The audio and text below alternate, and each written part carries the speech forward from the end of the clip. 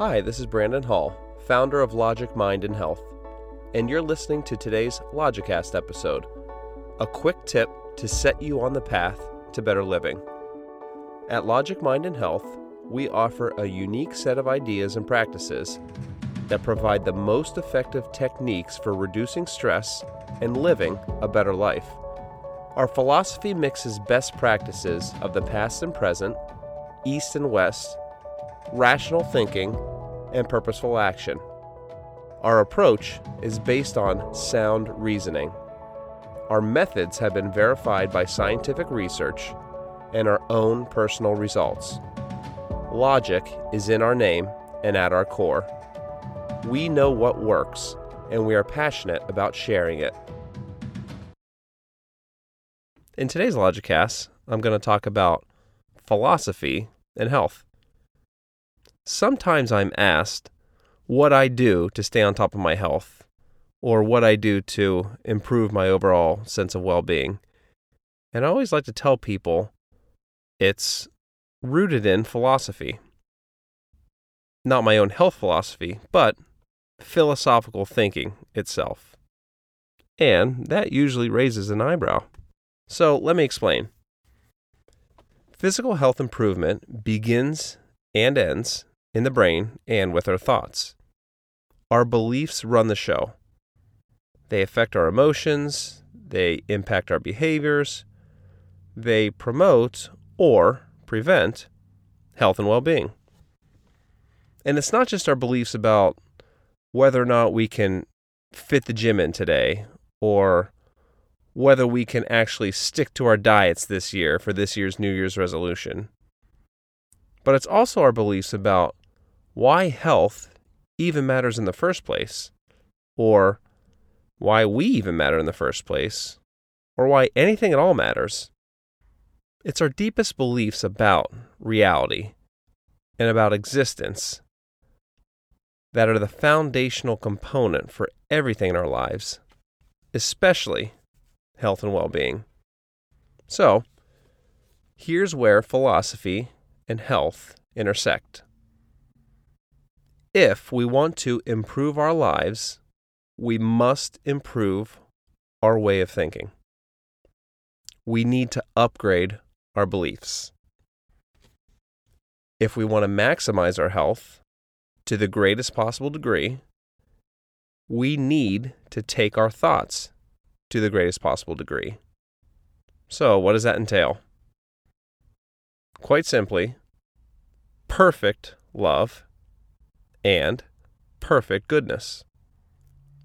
Not just holding the door for a stranger or donating to a charity, but trying to give your fullest self to others at all times throughout the day, in all circumstances, no matter what they have done to you or what they may plan to do for you in the future. Because love is not just a feeling.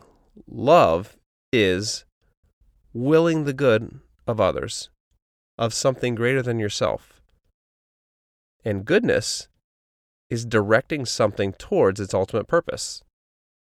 Now, in our case, in my opinion, and what's worked best for me, our ultimate purpose is to mimic that of the divine, to use our rational faculties to discover truth, to think deeply about things, to create beauty, to express our unique abilities in ways that promotes human flourishing, to impact somebody's life in a way that they go out and in turn impact somebody else's life.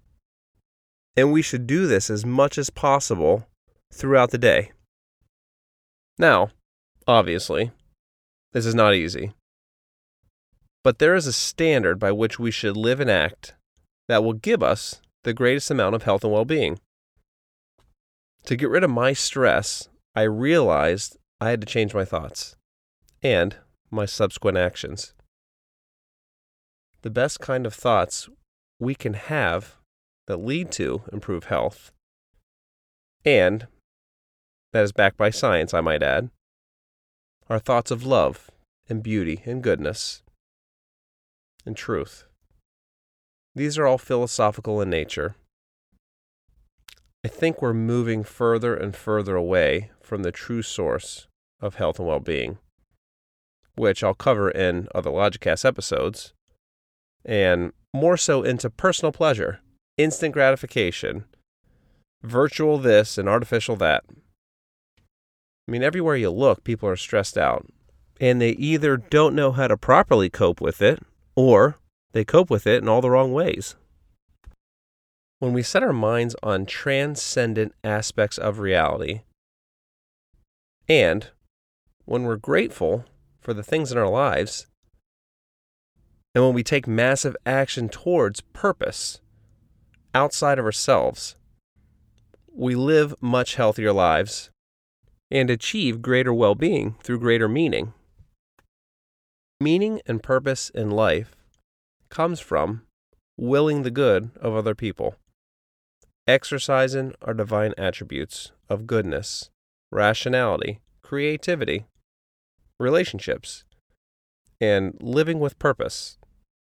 Taking action every single day to help others realize their full potentials as well starts with our thoughts. It all starts with love and goodness, meaning and purpose, a mindset that's rooted in philosophy. Well, that's it for today. I'm Brandon Hall, and thanks for listening.